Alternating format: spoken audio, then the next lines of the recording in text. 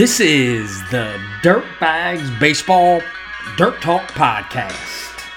I'm your host, Brendan Daugherty. Coming on the show today, head coach of the UNCC Charlotte 49ers, Robert Woodard. Excited to have Coach Woodard on the show. One of the bright minds in the college game, forward thinker, one of the best pitchers to ever come through at the University of North Carolina. He was big time arm for the Tar Heels back in the mid-2000s. Led him to back-to-back appearances in the College World Series championship game. You gotta listen to this. He's the all-time winningest pitcher at the University of North Carolina. 34-5 over his career. His was 22-0 in the final two seasons at North Carolina. That's pretty impressive as a college baseball player to win your last 22 starts. Not a bad little resume there. When he got done, he was drafted his junior season, and then decided to go back to school. Returned to school for his senior year and was drafted again. Played professionally and then got back into the coaching ranks. And started his coaching career at North Carolina. He was there in 2010. Went to Omaha as a coach with the Tar Heels as well. Then slid over to UNC Wilmington as the pitching coach there. Was at Virginia Tech. Went back again to North Carolina. Was there as the pitching coach. And then became the head coach at University of North Carolina Charlotte this past season, which was cut short. But glad to have Coach Woodard on the show today. Just a really, hard-working, very, forward-thinking guy. Want to talk to him today, about his kind of path, his playing career, his coaching career. Talk some analytics with him, some influences that have kind of been throughout his life. So I'm gonna get him cranked up and fired up to get him on the show today. I want to thank a couple sponsors though first.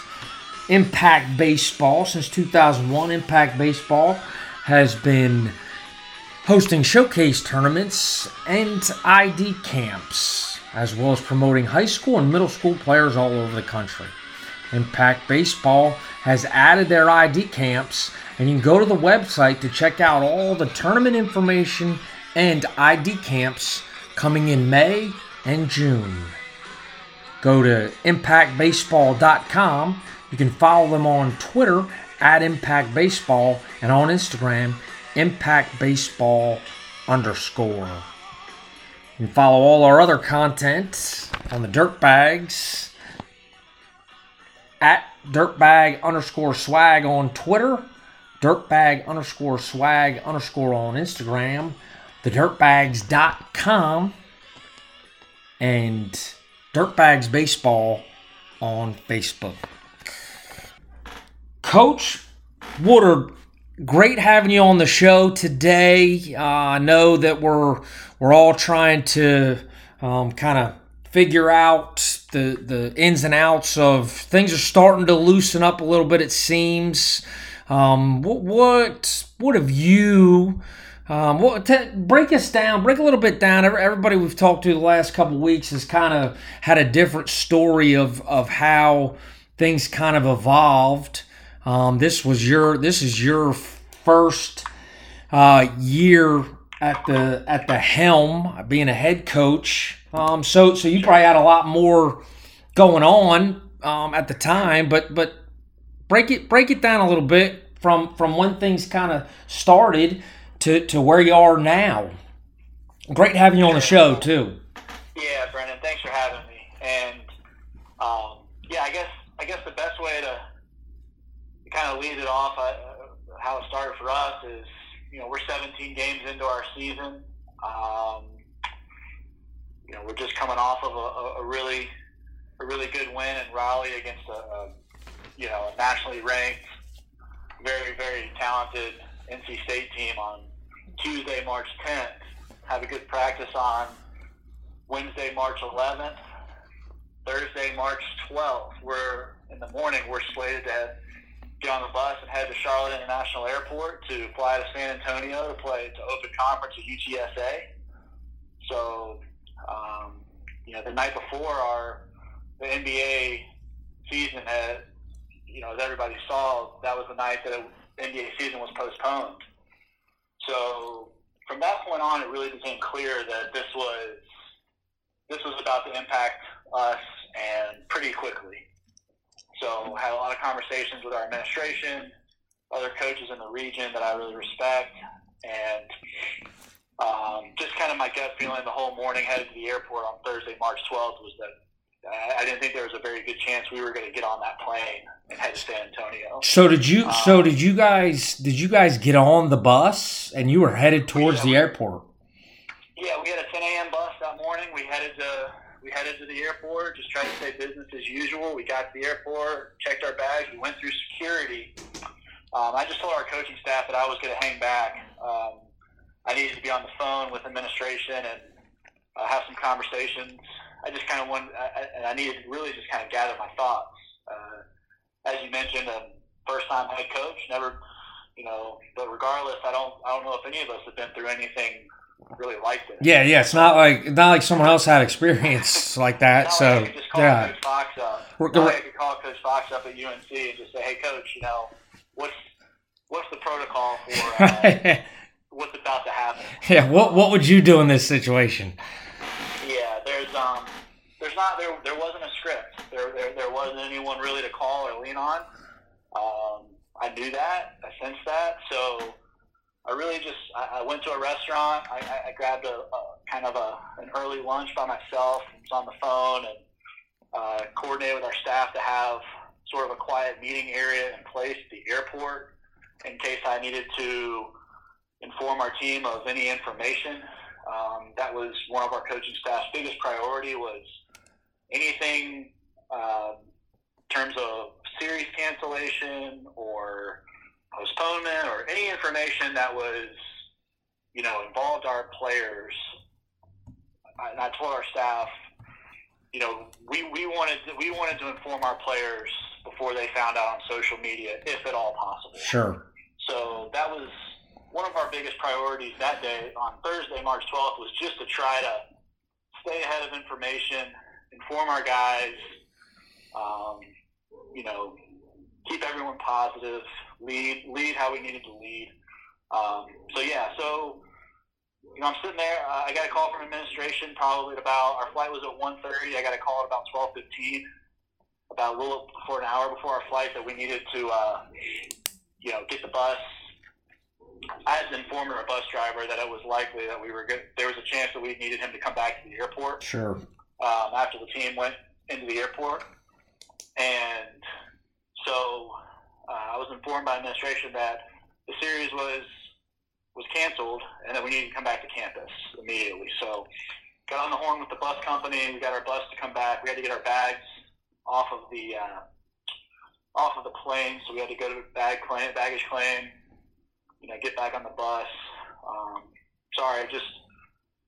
Before that, like I mentioned, we had a meeting area. So informed the team to kind of leave the gate. I had some news for them. We got together, and I informed the team kind of in the upstairs area, that the series had been canceled, and but I didn't really have any other information for them, and I didn't know what that meant for our season. That we were just gonna, just kind of do what we were told, and ask them to not put anything on social media, and just to stay positive. Yeah. So, Because at that point, nobody really, and it's neat to hear, a couple other folks that I've talked to, some folks had a home series, so they had everything there.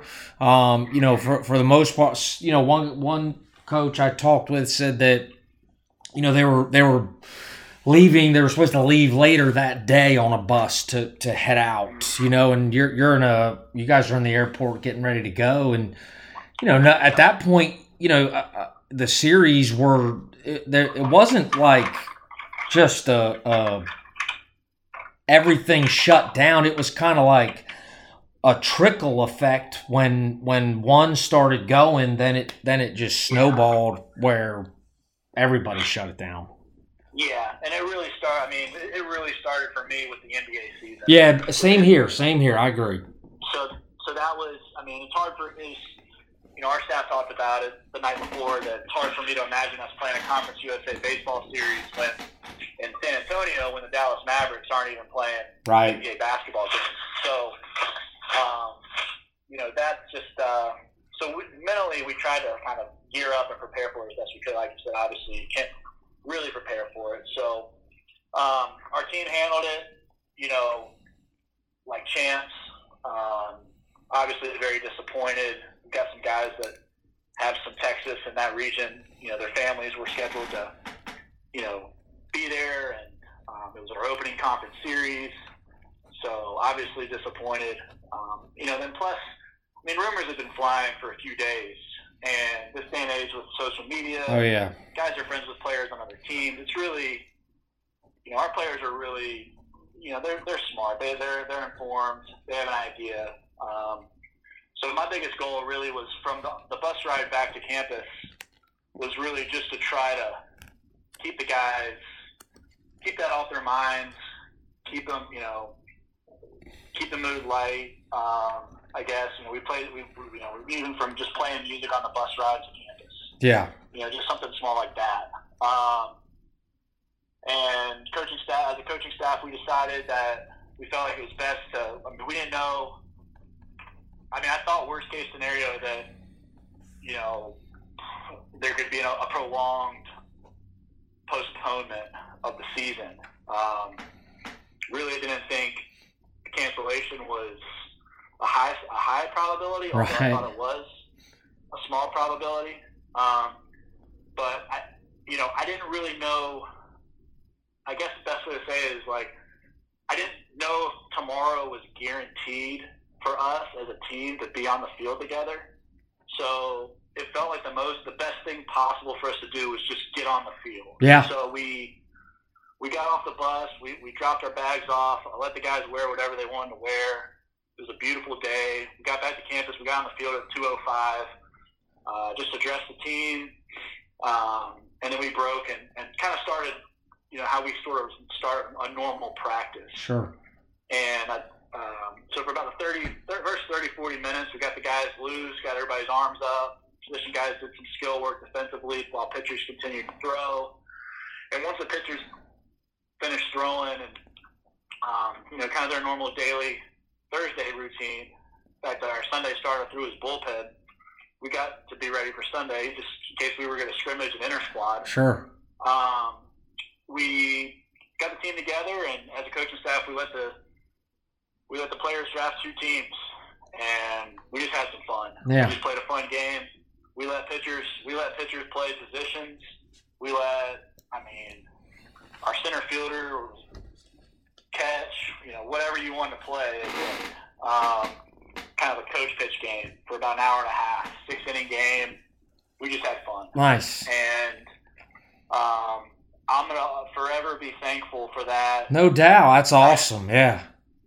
For those 2 hours, we just didn't care about anything that was going on. We didn't care about, the looming dark cloud of what was about to happen. We just played. Our coaches hit. Yeah. I got to hit. B-Rob got to hit. Coach Scott, Simmons, they got to hit. Toby, Coach Dicknell was on the road recruiting. So he wasn't there, unfortunately, but we just had fun for 2 hours. Yeah. And I even put a dugout card up with both lineups. Nice. And just tried to have some fun with it. And it was surreal from the standpoint that we played for 2 hours, 6-inning game, and then we're walking off the field, and Coach Simmons came up to me just because we as a staff we had said let's just stay ahead of information. If anybody gets any information, let me know, or I'll let them know. And we're walking off the field at 4:30, and Coach Simmons comes up to me quietly and just says, "Hey, Coach, I just saw that they canceled the College World Series." Yeah. And my stomach dropped, my heart sunk. I immediately I thought about our seniors. I looked at our players. They're walking off the field. I'm like, how? In that moment, I thought to myself, what the heck am I supposed to say? Yeah, no doubt. What am I supposed to tell these guys right now? That was my initial thought. And then, right after that, my next thought was, you got to lead. Yeah. You got to lead. And you can't lead from the back. You got to lead from the front. And they deserved to hear it from, and I'm thankful that I was able to tell the guys the news of the College World Series being canceled, because not all coaches had that ability. Yeah, no question. Some coaches were on buses with their teams going to. I talked to one coach who was on a bus going to a Big Ten school, and he said that his players are coming up to him from the back of the bus saying, "Coach, is this true? Coach, is this true?" And that was, to me, one of the biggest nightmares, was that they could receive some type of really, the information like that. Yeah, absolutely. Without it coming from you, no question. Yeah. So, when Coach Simmons told me that, I just gathered myself for a second, and I asked the guys. I said, "Guys, just come over here for a second."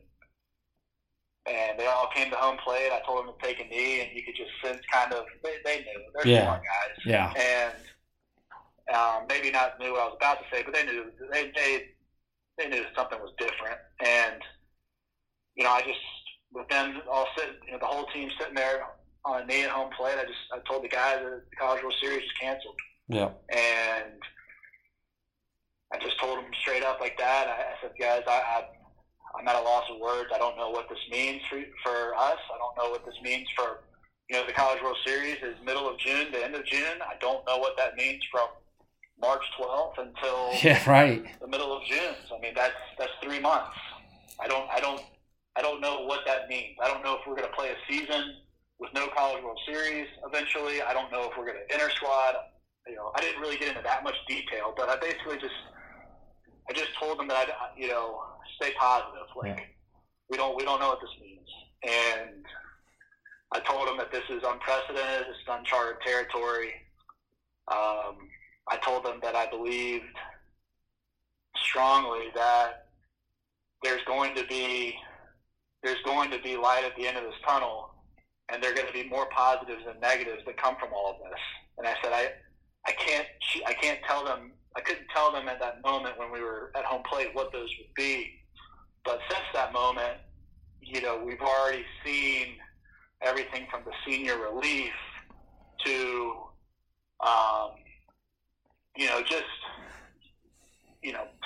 our players' responses and how they've handled it, and everyone, everybody at Charlotte, which is really all I can speak on, just locking arms and trying to work the wall together, from players to coaches to administration, and trying to achieve the best case scenario. So, there's this, not only our team though, the 2020 49er baseball team, but every 2020 baseball team and coaching staff, I think, is going to be bonded for the rest of their lives. Oh yeah, no question. From this. And the neat part is you know, the way that you did it, just from an outsider, you know, and listening is, you know, you're probably one of the very few people in the groups that your group, you know, that they did have a chance. They got one more chance to play together. You know, which so, you know, obviously there are still so much is unknown with you know, you know, there is some clarity to the seniors being awarded and scholarships and all that, and you know, I mean, that's stuff that you guys are probably working through and trying to figure out, but there may be a guy, you know, maybe probably, I'm sure, in your program that was a senior this year that played, and this was it for him. He's going to pharmacy school or medical school, and he has the opportunity to say, you know what, man, that season ended, but I got a chance to play on the last day of the college baseball season. I got an opportunity to go out there and play with my teammates. It was whatever, or practice, because a lot of people didn't have practice either. So, you know, I mean, it says. I mean, you know, it felt like we maximized every minute we had together. Yeah. And I'll forever be thankful for that. That's awesome. And and we, you know, after I said a few words, just trying to, you know, provide clarity and hope and optimism to our guys and our staff. Just really, again, just feel fortunate I was able to, you know, let the players speak, and some guys were able to say some words to each other about what they, what this group of individuals, you know, what this group and team mean to them, and they broke it down at home plate, and we pretty much just spread out in foul territory in the dugout, and everybody just pretty much just sat in small groups or individually and just kind of gathered their thoughts for 45 minutes to an hour. There really wasn't a whole lot of talking. Yeah. And I think every player hugged each senior, and the seniors were, for the most part, the last ones to leave the field, as you can imagine. Yep. And so from 4:30 to 5:30, that was pretty much the picture. And as you can imagine, there was some emotion there, just with, you know, what the sense was, you know, that what, right, you know, the sense was of what might be ahead for everything going on. And then I just went up to the office after the last player left. I went up to my office for 2 hours, and I just kind of sat there, and I looked out over the field, and I didn't really talk to anybody. I just kind of reflected on what was happening in the present, and, you know, just trying to visualize the best case scenario and what it looked like, and, you know, how from 7:30 p.m. when I left my office that night till today, you know, what am I going to do to try to help these players achieve, and coaching staff and support staff, and try to get to that best case scenario, whatever that is. And that's kind of been my individual and our coaching staff's mission since we broke from that there on Thursday, March 12th, was we're just all trying to make the best case scenario. You know, and that's what we've done for the last 5 to 6 weeks. Yeah, no doubt. It's been tough. There's, you know, but again, like we told, everybody's in the same kind of situation, and they don't, you know, still gathering information for moving forward. You guys are obviously, you know, you're doing as much recruiting as possible, with you know, the class that you have, the incoming class, and still trying to recruit for, you know, the future classes. And you know, but when baseball gets gets back, which some things are starting to, I think we'll get it back here. Once that first pro sports thing starts going, I think people will start to feel a little bit better about things, and things will gradually start to open up more and more. Yeah. But what you are a North Carolina guy through and through. High school, Myers Park High School, then to Chapel Hill. You did go to Virginia there for a short time, and then back into North Carolina. But talk a little. I mean, that run, that run you had in college, the all-time winningest pitcher at North Carolina. But you finished your career with 22-0. So I did a little research on it too. Two College World Series Finals appearance back to back.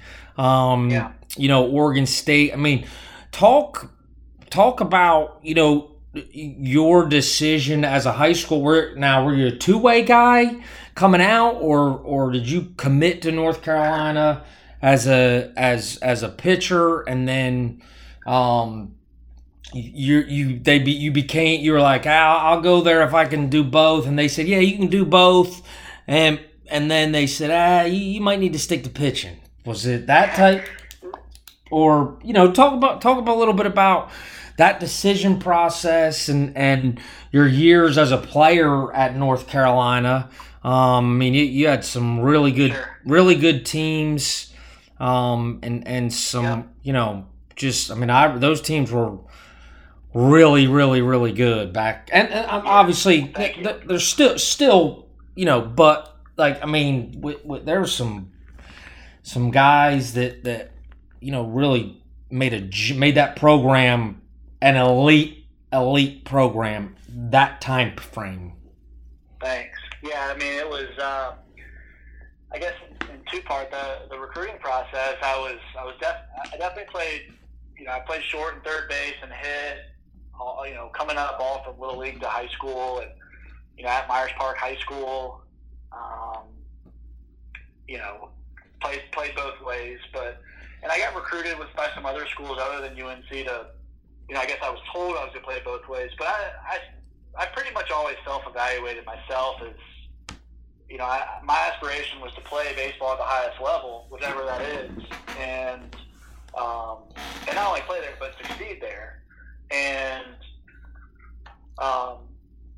I just always knew it was going to be on the mound. I mean, it really went back to when I was in 7th grade. I started going to high school prospect camps at different colleges, at UNC, and even as far south as Jacksonville University in Florida. I just had a family friend that had a connection there, and I wanted to. As a 7th grader, I remember running a 60-yard dash. I think I ran like a 9.4. I'm talking slow, right. like slow. Now, I mean, in terms of playing speed, like the ball was hit to me. I made the plays. I had the arm. I could hit a little bit, competitively at the high school level. But I just knew that my skill set played better on the mound. And from 7th grade to 12th grade, it felt like the harder I worked at pitching, the better I got. And it felt like the harder I worked at, hitting and fielding and et cetera, like almost, I didn't get much better. Right. So, I always thought in the back of my mind, well, when I stop working at hitting and fielding and I continue to put that time into pitching, I think I can improve that much more. And I tried to always self-evaluate.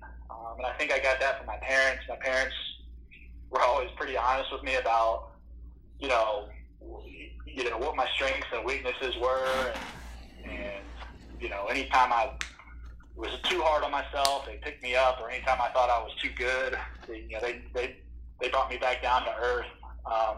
So I'm very thankful to have had the parents that I've had along the way that really guide me. So that's kind of where it played. UNC recruited me. They made me an offer to be a pitcher. they kind of floated because they knew other schools were recruiting me as a Sure. two-way. They kind of floated the opportunity, but I pretty much said to Coach Fox, Coach, I'm not going to play. I'm not going to hit for you guys. I know that. Like, I just want to come to you guys and just focus on pitching. Roger Williams, the pitching coach at Louisville, now was the pitching coach at UNC at the time, and I just had great respect for him. And I thought as though that if I worked solely on pitching with Coach Williams, that my game could get to another level. So, chose UNC over some other schools. May or may not have had the help of both my parents going to UNC, and that's where they met in college and got married while they were at UNC. So I don't know if they actually had much of a choice of going to another school. Sure. Yeah. But, so I went there the fall of 2003. Played there for 4 years with, like you mentioned, some really incredible teams, some incredible players, for some unbelievable coaches that each and every day for 4 years basically showed me that when I get done playing, if I'm fortunate to have the opportunity to coach, like, this is what I want to do, because they had such an impact on not only me as a player, but me as a person. And, I've always, so for 4 years, I felt like I had a training ground of playing for some phenomenal coaches, and Coach Fox and Coach Williams, Coach Forbes were both my pitching coaches. Mm. And then Chad Holbrook was our recruiting coordinator and hitting coach. And then Jason Howell and Alex Marconi were our other coaches as well. And, I think,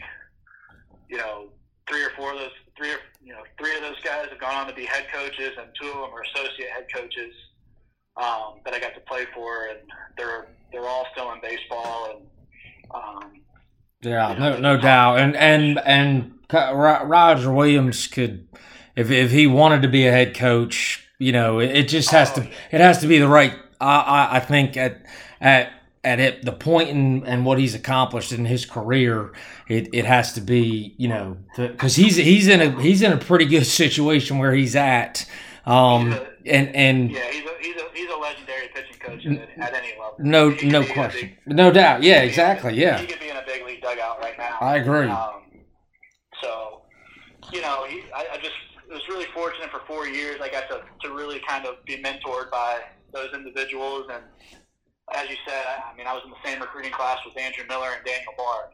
So you can just start right there in terms of those 2 guys alone can give any team a chance to play in the College World Series. No doubt. I tell people all the time, I was fortunate to be in the same kind of weekend rotation with them for part of the 4 years. But the only reason I got, I truly believe that the only reason that I kind of got to my ceiling as a player is because every single bullpen threw, and every single time I took the ball, whether it was Friday, Saturday, Sunday, or Tuesday, I was trying to compete with those 2 guys. Yeah. Eventual first rounders, big leaguers. Who knows if Andrew Miller, may or may not go to the Hall of Fame one day. Yep. He's been in big leagues for 13 years, and he ain't slowing down. Yeah. So, it just, I feel like swimming in, I felt like I was, swimming in the deep end talent-wise, and that I've always enjoyed that. I've always said that I would rather swim in the deep end of the pool and, struggle and potentially fail than, stay in the kiddie pool or the shallow end. Right. Comfortable. Yeah. So that's just always been my personality. And so, playing along those 2 guys was, because, I remember being a senior in high school. I remember people telling me, you're not as good as Andrew Miller. You're not as good as my buddy and fellow Charlotte native Daniel Bard. And I just said, yeah, I know. That's okay. Like, I'm either going to pitch, and if I pitch, then that means that I'm doing something right. And if I don't, then, I'm getting beat by 2 of the best pitchers in the world. Yeah, no question. So it ain't that bad. Yeah. But then you throw in other North Carolina natives like Chad Flack, and Josh Horton and Jay Cox, and I mean, I can go on and on and on. It was just our roster was littered with North Carolina players, and players that, you know, truthfully were, some were, quote, preferred walk-on. Yeah. I was on a $1,000 scholarship. Back in the day, back in the days, yep, when that was allowed. Yep. You know, and so, you know, I always try to, when I sit down with families and, you know, we offer these opportunities, I think there's just such a misconception that opportunity, or that, you know, that scholarship and amount equals worth. That's not always the case. Yeah, that's great. That's a great point. We try to tell guys that too. There's so many guys that aren't on money that are outperforming, and you as a head coach and all coaches out there, you're the best 9 guys. I mean, your ultimate goal, you want to win as much as you can and develop, but you're playing the best 9 guys. So if you believe in, you know, as a player, if you believe in your ability, you believe in yourself, you know, which I'll just say I did. I mean, I did. I believed in myself, and I believed in, you know, maybe I wouldn't always have success, which I didn't, but I believed that whatever would kind of be thrown at me, I believed in myself to figure it out. Yeah. So, and I'm just such a strong believer that if I had gone to another school, and this is just for me, you know, I chose the school that offered me the smallest scholarship. All right, and there were, you know, at the time, UNC hadn't been to the College World Series since 1989. Yep. So there had been schools that had offered me 30, 40, 50, 80% that, you know, at that time were on that kind of caliber. And, you know, for me, it was more about going to the place and that I knew that I would be around the people that, you know, gave me the best chance to be successful. Not only coaches, but fellow teammates, and just the culture. And, you know, when my feet hit the ground in the morning, if it was 4:45, going to the weight room, that, hey, look, I'm dog tired, I'm sore, I haven't thrown well in a month, but hey, this is where I want to be.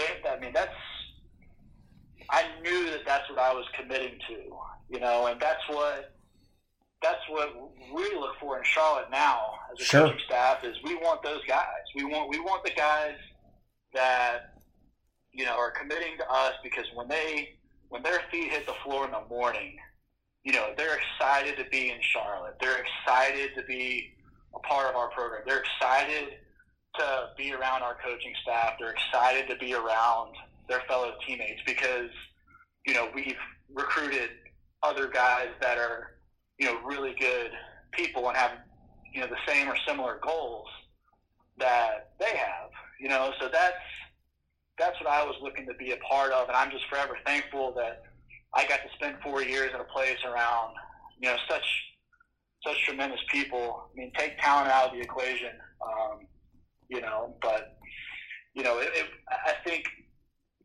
what I can't stress enough too, though, is that it wasn't always easy, and I wasn't always successful. Like, you know, my freshman year, I went a month without pitching. Right. You know, I got suspended for, you know, a game by Coach Fox for missing a psychology class. Right. I mean, you know, so it just, I always try to communicate that to players and families that I interact with during the recruiting process, because, you know, I think that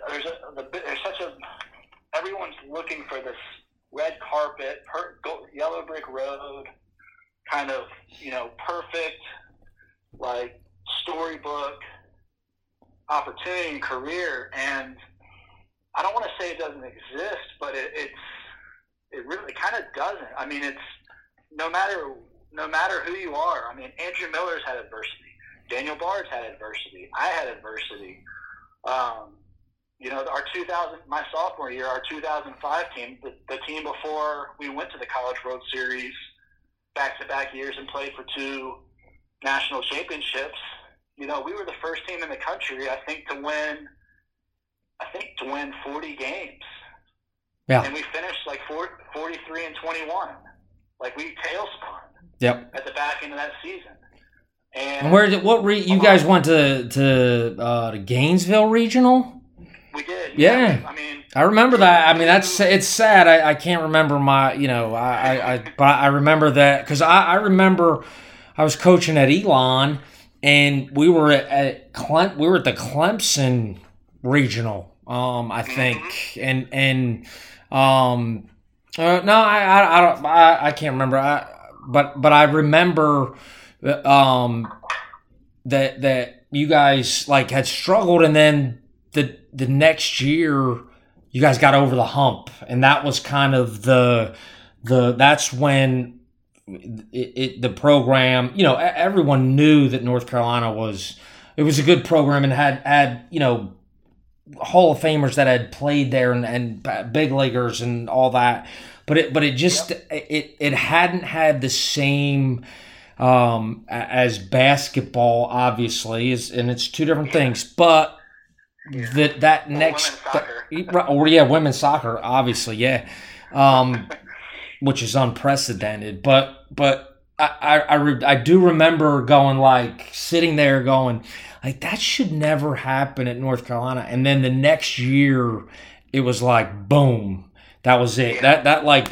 That you guys made that jump, and you haven't looked back since. Obviously, they haven't looked back since. Yeah. Well, thanks. And it took a lot of looking in the mirror. Everybody, myself, other players, coaches, sports staff, we all looked in the mirror and said, what went wrong? What can I individually and collectively, what can we do better that we failed to do in 2005? What can we try to do in 2006? And let's just do it. Let's not talk about it. Let's not look back and say we wish we would have done something different. Let's not regret anything. Let's just take it for what it is and move forward. And so those lessons and those experiences have stayed with me, all the way up until, now and have stayed, hopefully will stay with me while, here in Charlotte and we're doing what we're doing here because, again, and I tell, every player that's, in the past 10 months, that's every recruit that's committed to come play for us. I tell every player, you're gonna, all I can guarantee you is that if you come to Charlotte, you're gonna be treated with respect. You're gonna have opportunity to achieve every single goal that you have on and off the field. And all you have to do is promise me that you're gonna give it your all each and every day. That's it. And when you fail, you're gonna have support. You're gonna have support from a coaching staff, support staff, administration. And because every college player, every high school player going to college and every college player is going to need help. He's going to need some form of help. He's going to need help, developing a new pitch. He's going to need help,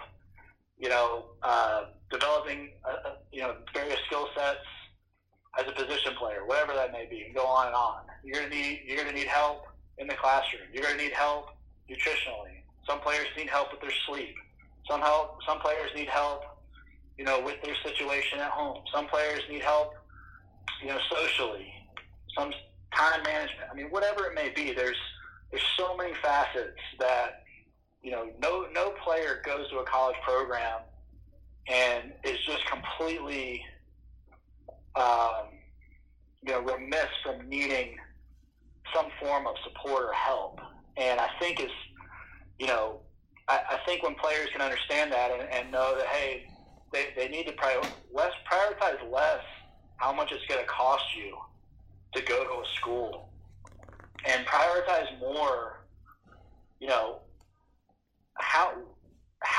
what kind of people are you going to be surrounded by and are going to support you when the good is going good and it's not going so, and when it's not going so good. Yeah.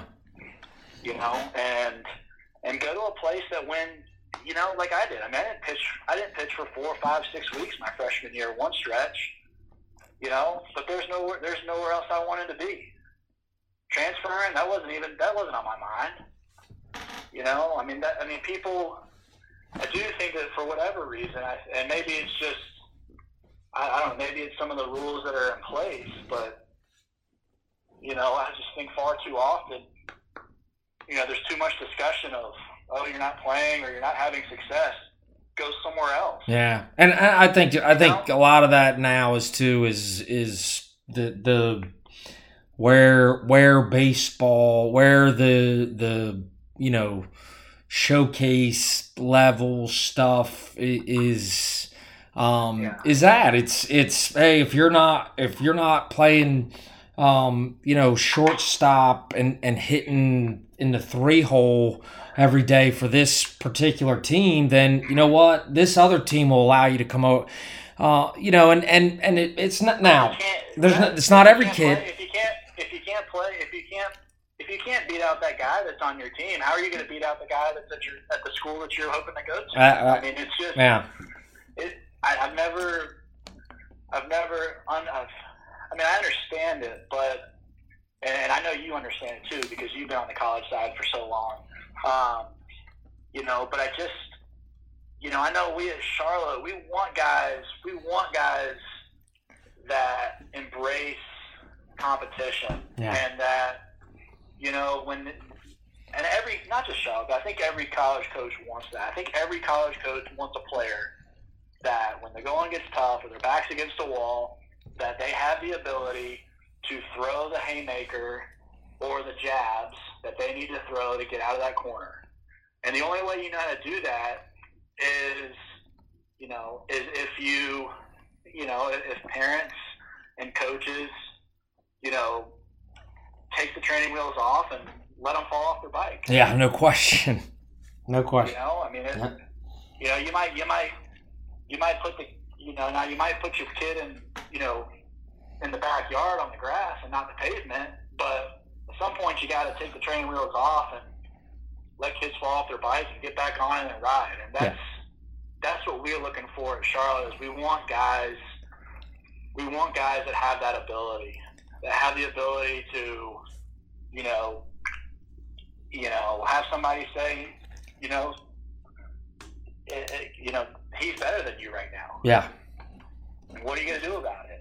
Well, I'm going to start being the first one that shows up. I'm going to start being the last one that leaves. I'm going to be the best. I'm going to eat the best. I'm going to sleep the best. I'm going to hydrate the best. I'm going to prepare the best. I'm going to, whatever it may be. And, that's what we had on those teams in 06 and 07 is we just had, every single practice was just dog eat dog. And we were best friends. But I'll tell you one thing, if Josh Horton was in the box off of me, Orange High School native, like he was trying to launch a ball onto Ehringhaus turf field. Right. And he did it a lot off of me. And, and there was smack talking. I remember giving up a bomb to Matt Spencer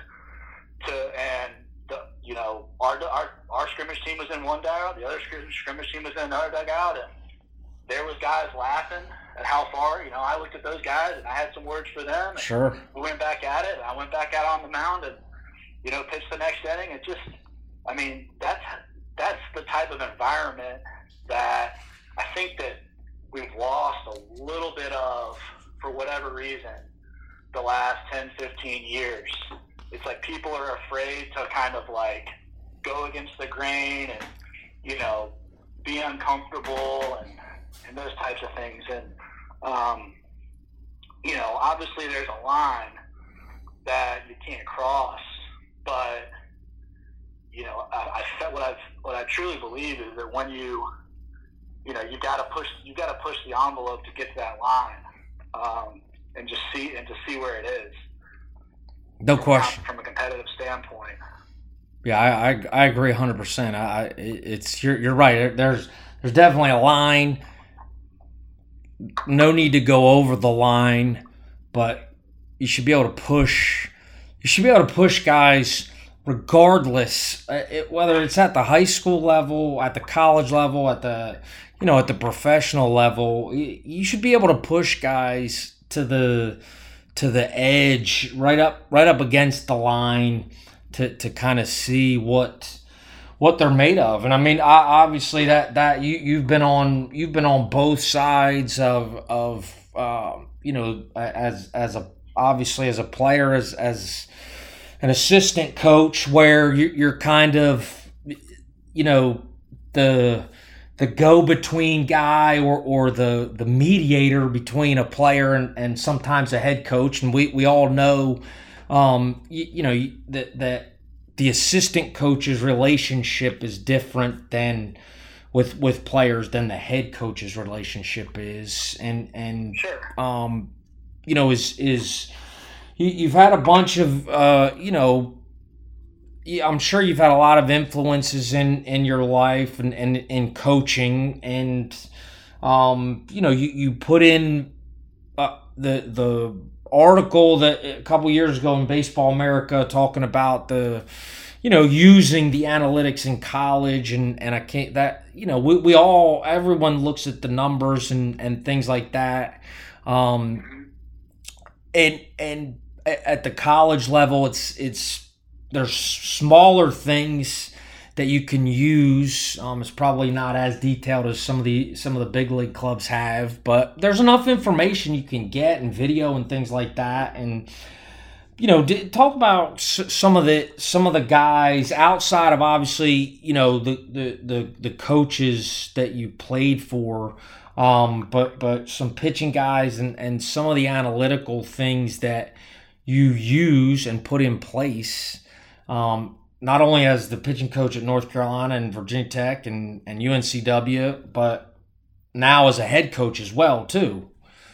Yeah, sure. I just, for me, what I've found is I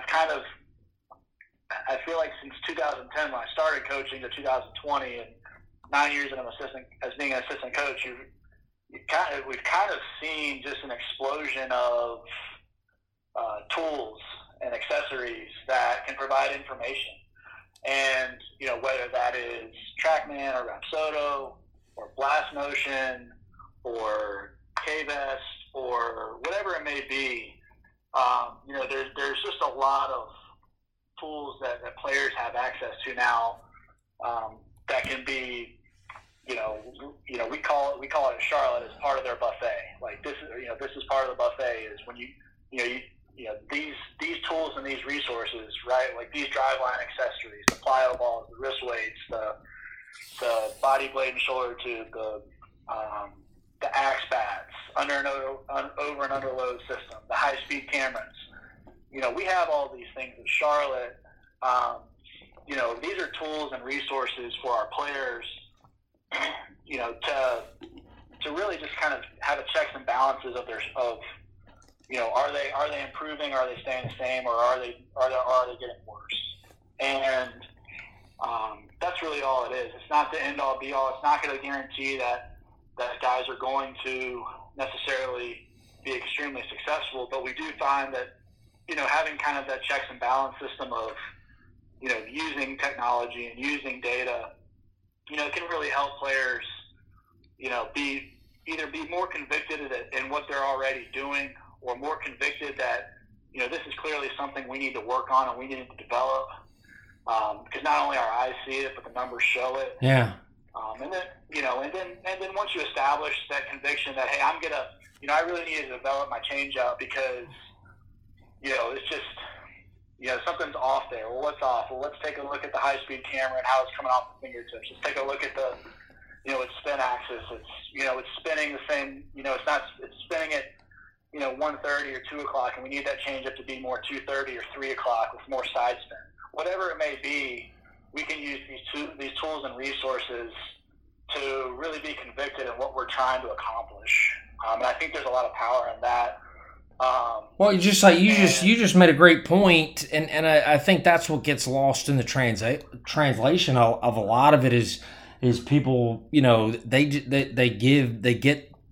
get this little snippet of what the stuff the analytics and the data is used for, and you know, but you have to be able to implement what not only you're seeing, but what obviously what you're seeing.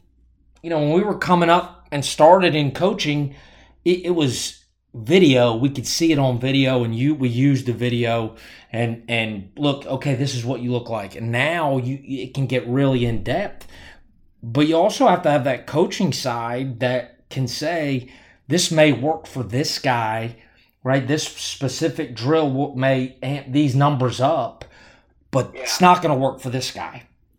Yeah, and exactly. And so I think, you know, what we work really hard to at Charlotte is to try to really individualize, whether that's training or post-game feedback, really try to individualize the feedback for each individual player. You know, and try to get away from, you know, just generic kind of cookie cutter training and post-game feedback. So, yeah, I mean, I think that's and look, analytics have been there. I mean, forever. It's been there forever. You know, now it's just more of a common term. I mean, I was watching the 1991 World Series the other day on MLB Network, and the broadcasters they're giving the split, the pitcher splits against lefties and righties. Yeah. They're giving the hitter splits against lefties and righties. So, you know, that's 19 years ago. Right. Yeah. So, exactly. Again, there's just more information now than there's ever been. It's just a matter of how you want to use it. Right. And I think one thing I learned at UNC as an assistant coach my first year is that when we first started, you know, and it talks about in the article, I think, with Micah Daly Harris, who really spearheaded kind of the quote analytics department at UNC, was, I mean, we were giving pitchers like 12-page reports, like 12, 15-page reports after a scrimmage with, like, I mean, if you wanted to know your average velo inning by inning, your time between pitches, you know, your pitch metrics, you know, I mean, the pitch location, I mean, you name it, you got it in that report. And what we found was, like, it was certainly great information, but there's almost so much information that, like, the guys would, like, glance through the 12, 15 pages and just, like, chuck it in their notebook. Right, and get nothing out of it. Right. Yeah, or not really maximize it. So what we found is, like, we really tried to, like, filter it down. We would rather be really focused on, like, 3 to 5 things that, you know, maybe with a player, and let's just be really good at these 3 to 5 things, or these 5 or 6 things, whatever it may be. You know, and we still had information on, you know, but, like, you know, these 1 or 2 things, you know, these 3 things with Luca Delatry we were going to focus on, and versus these 3 things with Austin Bergner. Right. And,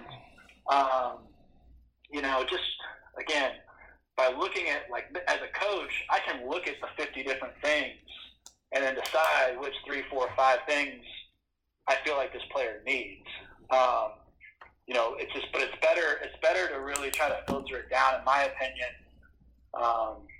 you know, in that form or fashion. So, you know, for the player, you know, for the high school coaches out there, you know, just try to, you know, for your hitters, just get something like Blast, and, you know, just really try to focus on, you know, 2 or 3 things that you feel like really can help each of your hitters pre-contact, because that's what Blast measures. Yeah. Or, you know, on the pitching side, invest in a Rapsodo, you know, and then that way, you know, when your pitcher's throwing a bullpen and you can see that he has, you know, his bad curveballs have 13 inches of vertical break and his good ones have 17 inches, try to help him feel the difference between the two.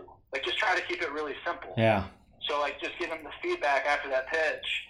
You know, you know, so that way you can give him a little bit more conviction in what he's doing, versus, like, you know, after each and every pitch, you know, just shove a bunch of numbers down his throat and force him to process it. Right. Yeah.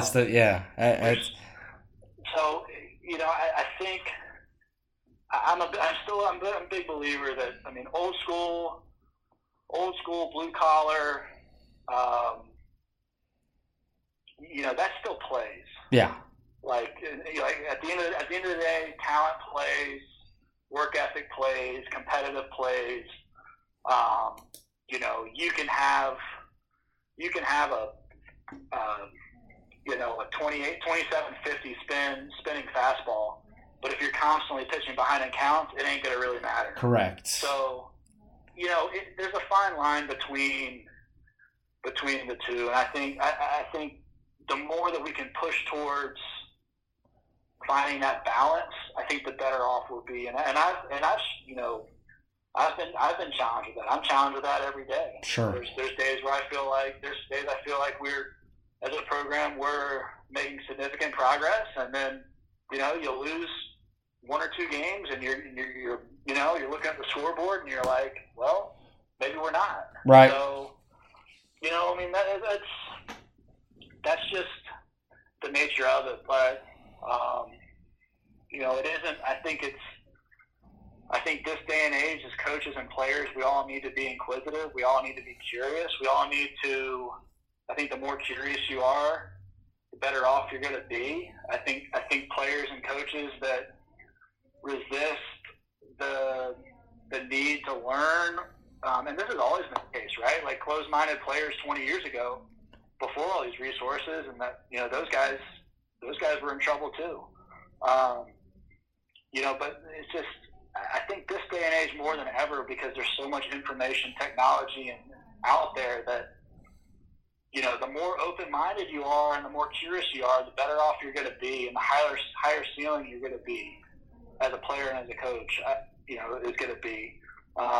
Yeah, I think it's same thing as a coach or as a player. You coaches, I, all of us, we go to conventions, or now we have more access to things that people are doing online, and you're like, man, that's a great drill. I wonder if that will work for so and so.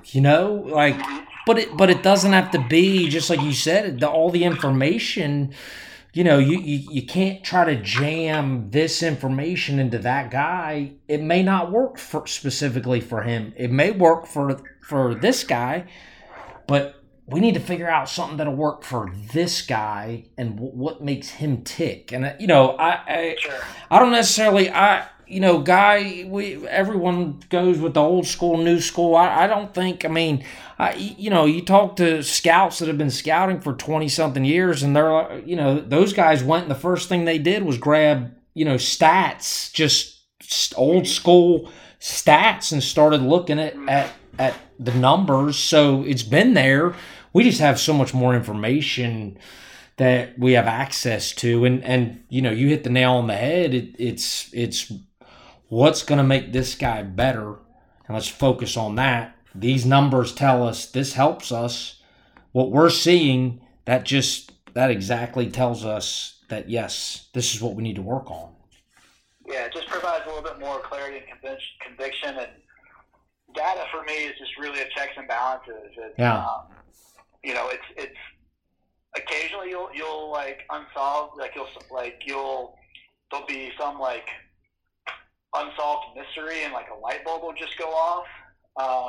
Like we had a pitcher at UNC my first year the previous year really hadn't pitched a whole lot, and we had a pretty high ranking analyst from Major League Baseball, I can't really say, came in, and I take no credit for this whatsoever, because he was the one that observed it. Right. I basically handed over our pitching data from the previous year.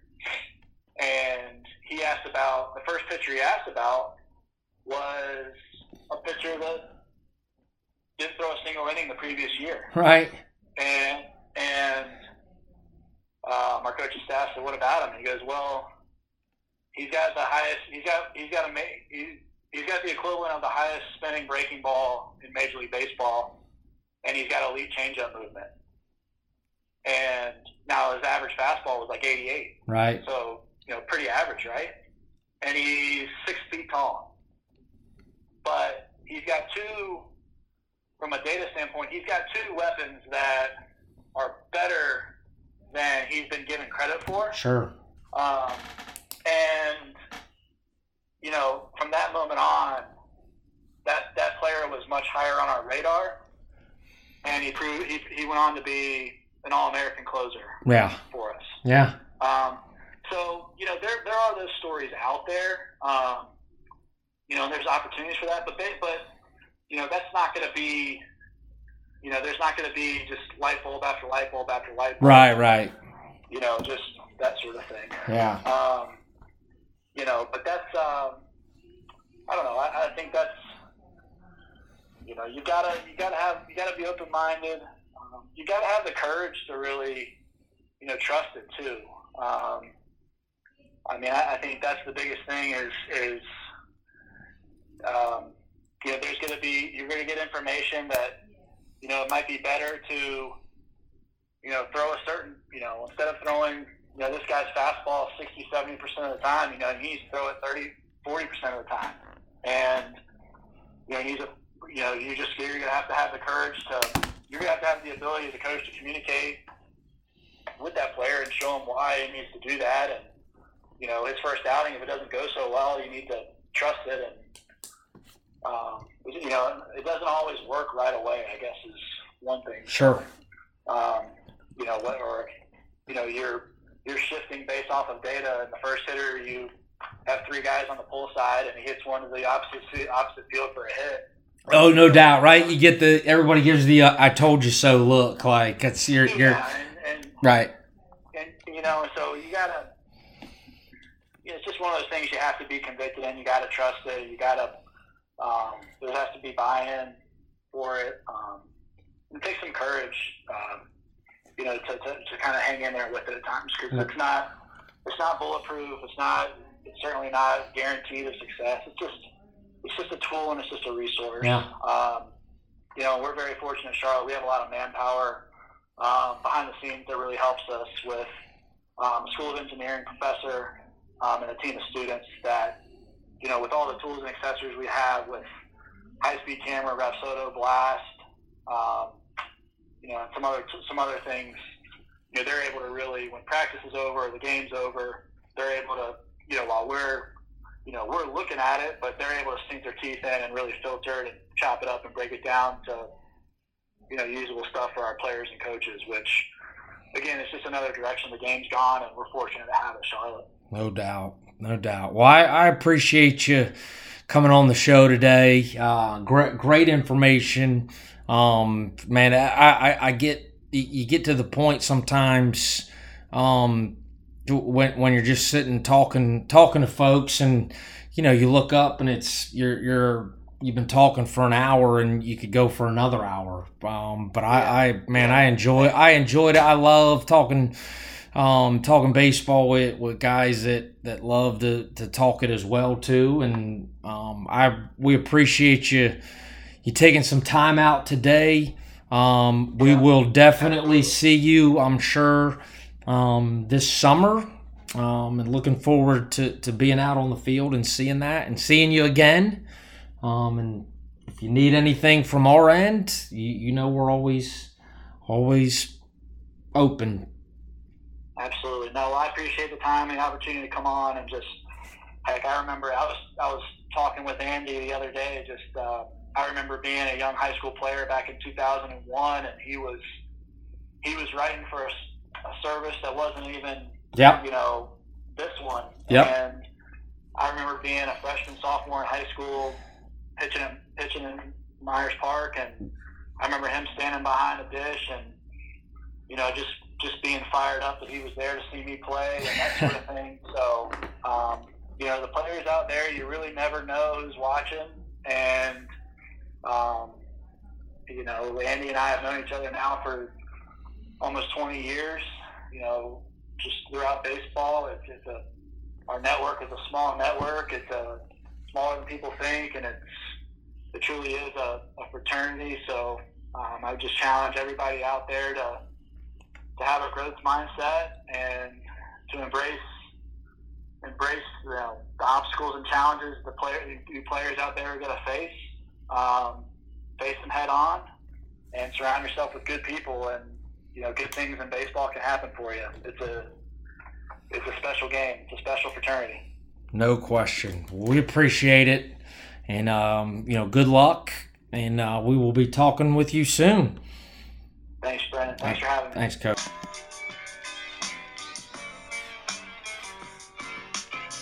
Special thanks again to Robert Woodard, the head coach of the UNCC Charlotte 49ers, for coming on the show today.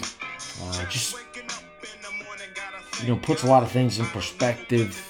It's neat to hear how people have handled this situation that we're currently in, how they're moving forward, but a lot of great information on his definitely how his playing career and coaching career evolved, where he's at now, and just get better every day, have a growth mindset, be willing to learn, and you'll be on the right path. Check us out on Twitter. Check the dirtbags.com, and we will see you next week.